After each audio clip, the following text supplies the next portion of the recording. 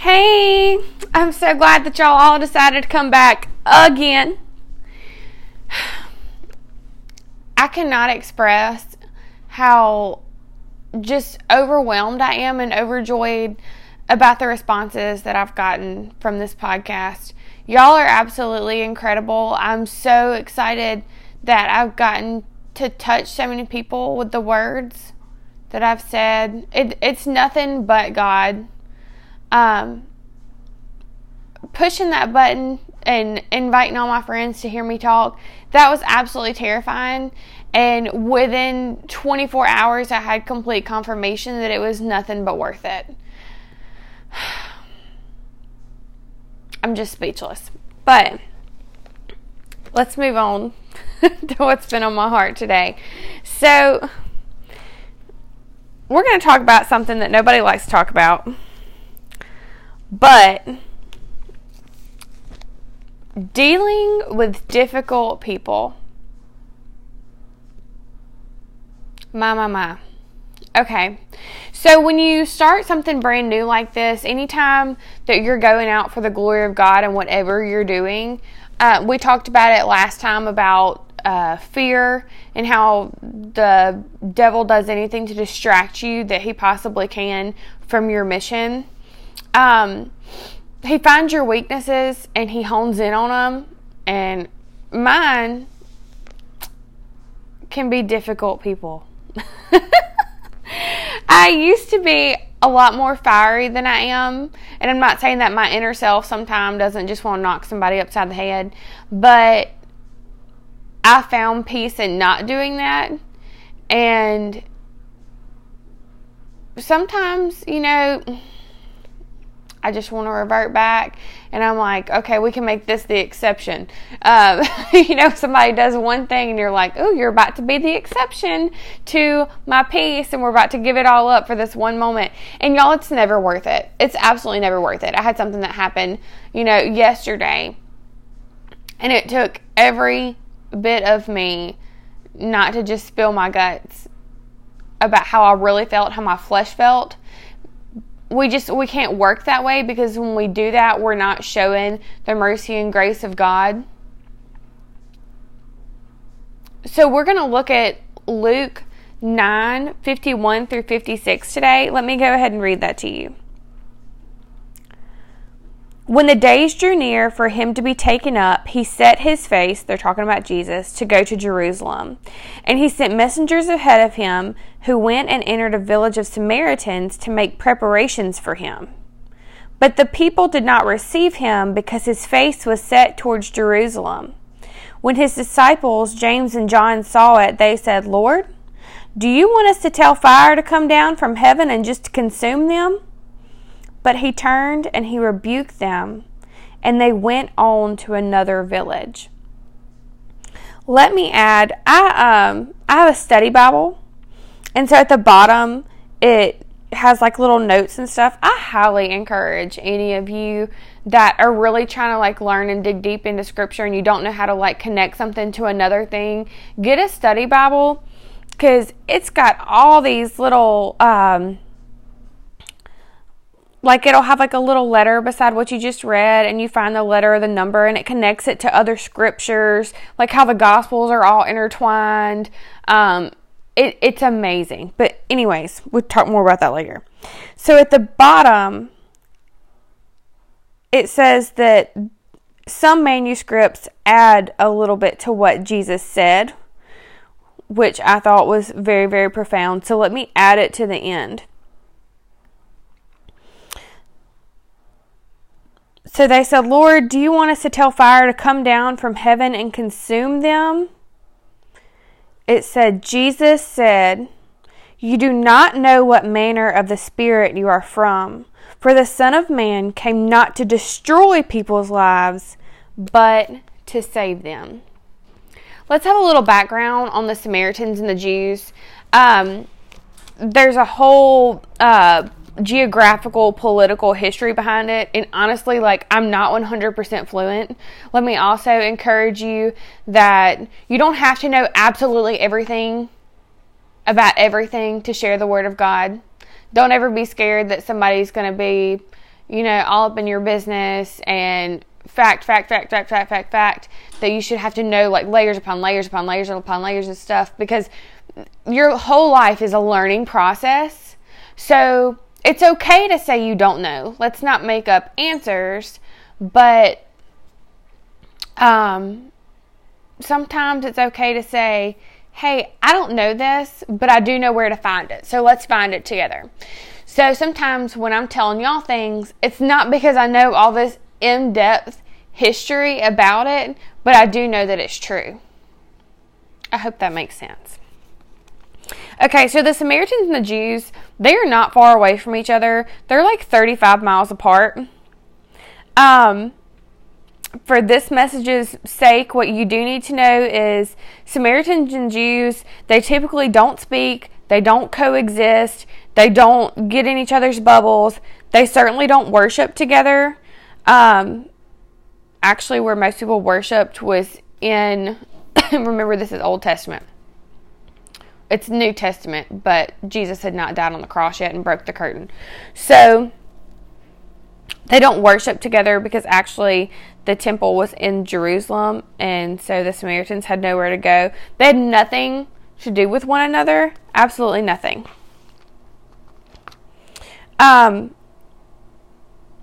So Jesus, when he was sending them through this pathway, it was definitely with purpose.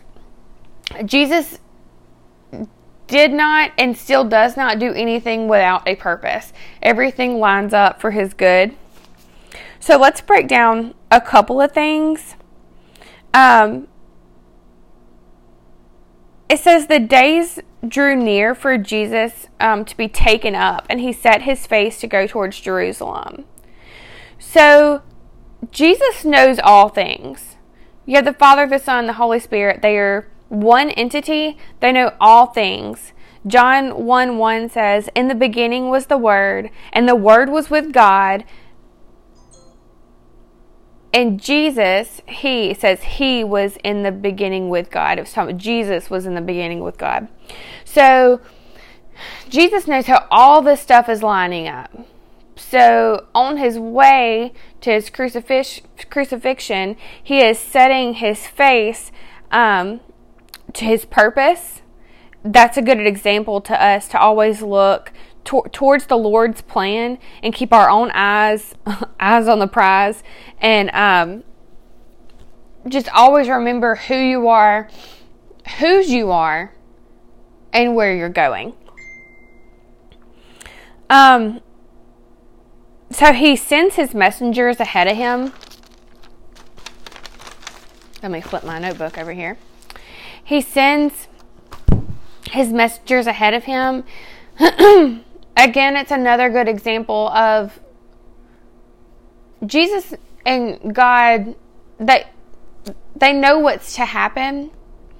And just like he's sending these two ahead of him to make way for his path, that's what we're supposed to be doing now in our time. It's always important to look at the Bible with all five senses and then look at it from a cultural aspect of what was happening then, but also put it in today's culture, because everything that we read is applicable. Sometimes it takes a little bit of digging to figure that out, figure out where everything's going, but everything in the Bible can be transferred into today.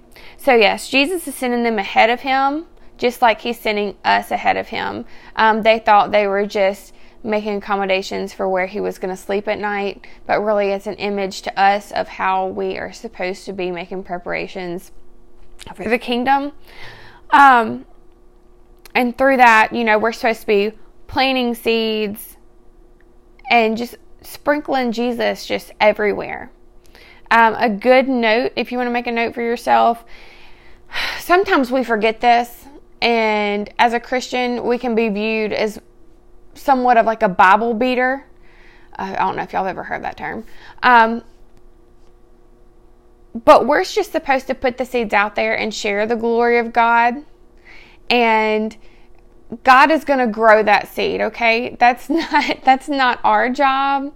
We are just supposed to be the planters, and God grows it. I read something I thought was really funny and true. the other day, and it said something to the effect of, ministry, sometimes it looks more like someone helping you tote your groceries to the car than a peddling street preacher passing out salvation like it's a heavenly retirement plan. Too true. That's just a really good example of, if you know, you're saying, I don't know how to plant seeds. That's what you do. You just help and do little good deeds, and you share the gospel along the way. So they're making preparations for Jesus as they're going into Samaria, and that's what we should be doing, is making preparations for the Lord. The truth of it is, next it says, the people didn't receive him because his face was set towards Jerusalem. Again, Samaritans, Jews, they're not really getting along. And sometimes us as Christians, we don't get along with the outside world either. And our seeds, just like their seeds that day, where they were trying to make preparation, it doesn't always get accepted with joy and gratitude.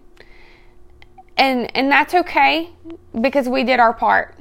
And like I said, you just have to let God do the absolute rest. Going a little bit farther, James and John, when they saw it, they said, Lord, do you want us to tell fire to come down and just burn them all up? They got instantly angry. I'm sure y'all have never had that moment where you've gotten instantly angry.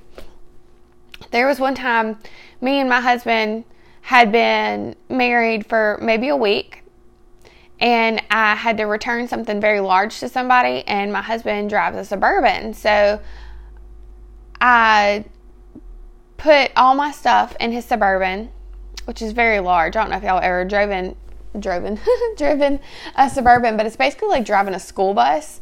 And I backed that sucker straight into a tree, busted his tail light out, freaked out, rode all the way to one of those pull apart places. And I skipped work to do this, y'all. And I got home, and I replaced that tail light because I thought he was going to eat me for dinner. And I ended up telling him, because I did a little bitty dent in the car.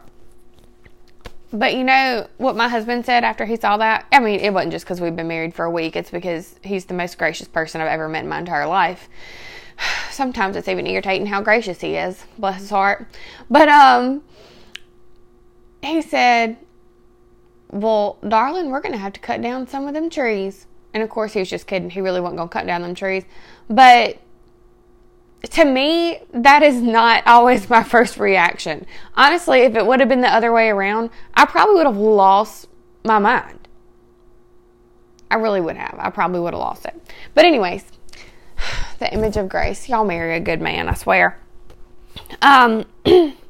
So yeah, James and John, they definitely weren't wearing the the what did we wear when we were younger, those what would Jesus do bracelets. They didn't have that on that day. And they just said, you know what, we're just going to burn all these folks up. In their defense, I will say that they had not seen the ultimate grace. They had not seen the other side of the cross. Yeah, we think, you know, well, they were walking right with Jesus. Well, they were human too. So they were just acting in the moment, because sometimes we think that when we get saved that our lives are going to just flip a switch real quick, and that we are going to just automatically become these angelic human beings that just, we don't ever get mad, and we live our best little lives, and we do food trains all the time, and we spend our days and our weekends at the soup kitchen. That's not true. Being a Christian, becoming a Christian is a life-changing moment, and then it's a process from there. Because you're not just going from point A to point B, you're going through stages. So you're really going from, I don't know, point A to point Z. But you grow in your faith your entire life, or your entire period that you're saved. So it's just not an automatic change. It's slow. Sometimes it's very irritating, but it's amazingly rewarding. We'll get more onto that later. But James and John, and they were little sassy folks. And they earned themselves the name straight from Jesus, the Sons of Thunder.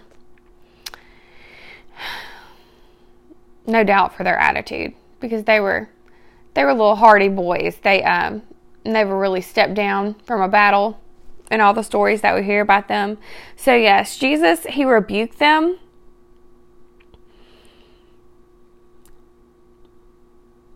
Jesus knew that he wouldn't be received, okay? All of your happenings, they happen with purpose. Jesus, like I said before, he knew that he wasn't just going to bebop through Samaria. He knew that there would be conflict. He put you in there. He put you in your personal battles for a reason, to grow you, to teach you lessons. I was already working on this passage, and this morning when we went to church, I had already been thinking about learning lessons, and our pastor, he touched on some subjects that, tied straight into this.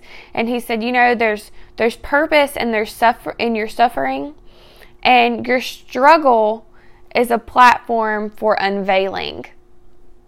James and John's struggles and their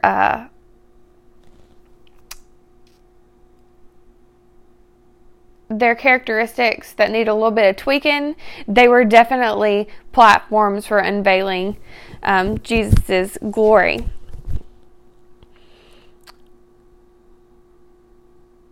John chapter 2, 24 through 25, John himself wrote, Jesus knew all men. He did not need man's testimony about a man, for he knew what was in a man.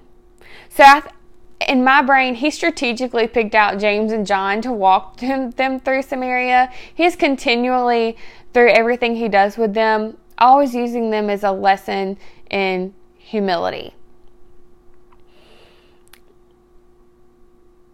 The footnote that we were talking about, it says, you do not know what manner of spirit you're of, for the Son of Man came not to destroy people's lives, but to save them. And my question to you today is, do you know what manner of the spirit that you are of?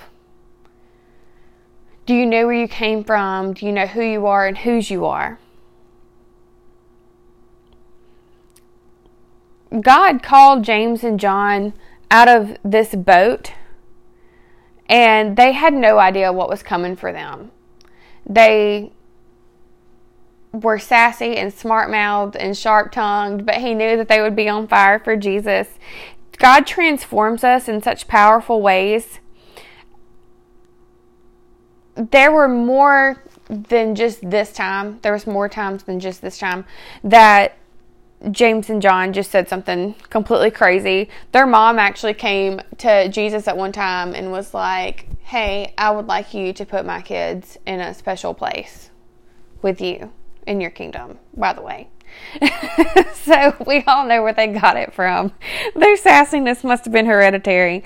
But they definitely at one point told God that they wanted him to give them what they wanted. That's Mark 10:35 through 37. Just like in this passage, they tried to just unload the wrath of God on some people. In Mark 9:38 through 41, they saw somebody else casting out demons in the name of Jesus. And they said, God, what do you want us, or Jesus, what do you want us to do? And Jesus said, whoever gives you a cup of water for belonging to Christ, they're not going to lose their reward. It's okay. You got to calm down. So they went from being these sons of thunder to slowly growing. God put them through all of these amazing moments. They got to see Elijah and Moses on the mountain. They got to see a little girl raised from the dead. James ended up dying as a martyr. He was actually the first of the apostles to die. And John, his estimated lifespan is 70 years. And he went from being known as a son of thunder to being known as an apostle of love. He went on to write the book of John, 1 John, 2 John, 3 John, and Revelation. He was actually the one that, after all the things that he did, God sat him down and chose him to tell us the book of Revelation, the book of that we're in now, the book of the unfolding, where we really see what's to come and the end of the beginning, if you want to word it like that. He definitely used them to teach humility, but he loved them so much. I'm going to leave you with this. Mark 10, 43, 44. Whoever wants to be a leader among you must be your servant, and whoever wants to be the first among you must be the slave of everyone else. That's what he's trying to teach us through all of the humility lessons that we all receive when he's telling us to calm down. He's saying, remember whose you are, and that you're there to save people. You're not there to destroy people. You're not there to tear them down, to say ugly words to them. It's not your job to put somebody in their place. Sometimes it's best to walk away and just say, God, I don't know how to handle this. If you could let me know how to help the situation, that would be great, and I'm going to give the rest to you. It's not always easy, and sometimes, just like we want to cast fire from heaven and destroy people. That would be so great if there was an easy button for that. Y'all remember the big red easy button on the commercials? I don't even know if that commercial comes on anymore. But sometimes it's just okay when you're dealing with difficult people to take a page out of this page. Story's not even a page long. Just to take a step back and to look at it as you're there to help Jesus save people. We are not there to destroy people. We are there to encourage and lift up and show people the grace of Jesus and what he did for us. I said it last time, and I'll say it a million times. If you cannot find the love of Jesus in anybody else, and kindness and joy in anybody else, you have to make sure to be that for other people. We are not common in today's world. We think that Christianity is very common, but when you break it down and actually look at the fruits of everybody's labor around you, true Christian the true Christian church body is actually dwindling, because we've gotten so comfortable where we are now, and the way that we live now, everything is so easy for us. Some people think that the world is getting bad right now, but it's not. We're just spoiled rotten. So sometimes somebody hurts our feelings and our emotions magnify it times 10, and we try to handle it ourselves instead of letting Jesus handle it. So try to take those moments and give them to God.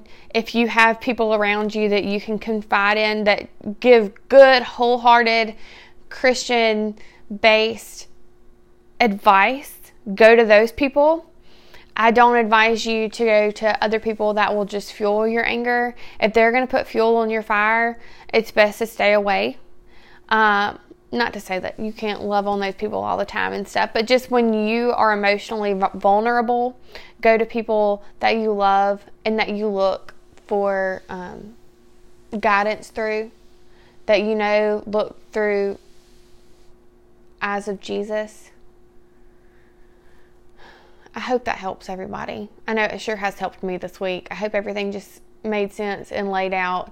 It may have gotten a little hairy there because I kind of did a little bit of sidewinding. But Y'all are very loved and very appreciated. If I can do anything for any of you, please let me know. Like I said, if you need prayer, just message me. I have some wonderful people that would love to pray for you, and I would love to pray for you, especially if you're dealing right now specifically with difficult people, because that's where my heart has been for the past few days, week actually. But please let me know if you need any more assistance with that. If, like I said, if I don't have any answers, I know where to find them. And so we'll figure it out together. Let's go ahead and pray. Lord, thank you so much for this gathering. I'm so appreciative of all of this success that the podcast has made in your holy name. And I hope that it continues to grow and to spread your glory and your word to all the people around us, to the world. I hope that it prospers. I pray that through this, people will find something relatable to sit down with, to know that they are human, just like everybody else, and that we all have the same struggles, and that it just turns into something beautiful. I pray that if anybody feels tempted to lash out, that they will find their peace in you this week, and next week, and the next week, and the year after that, and the year after that, that we would just continually stay in your word, and that we would make our lives just an image of what you want for us. That we could be good examples. That if somebody else around us that is not a Christ follower sees how we react and how we don't stumble so hard, not to say that we won't, but that they see how we deal with our afflictions in the world, and that it makes them just ask questions and hopefully want to sit at your feet as well. Lord, we thank you for everything you've given us and all the opportunities that you've put in our paths. And we can't wait to see what you have in store for us. Use us for whatever you will.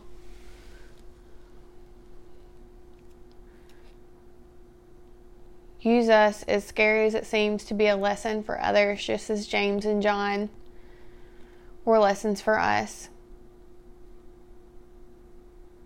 Thank you, Lord, for everything. In your holy, precious name, amen.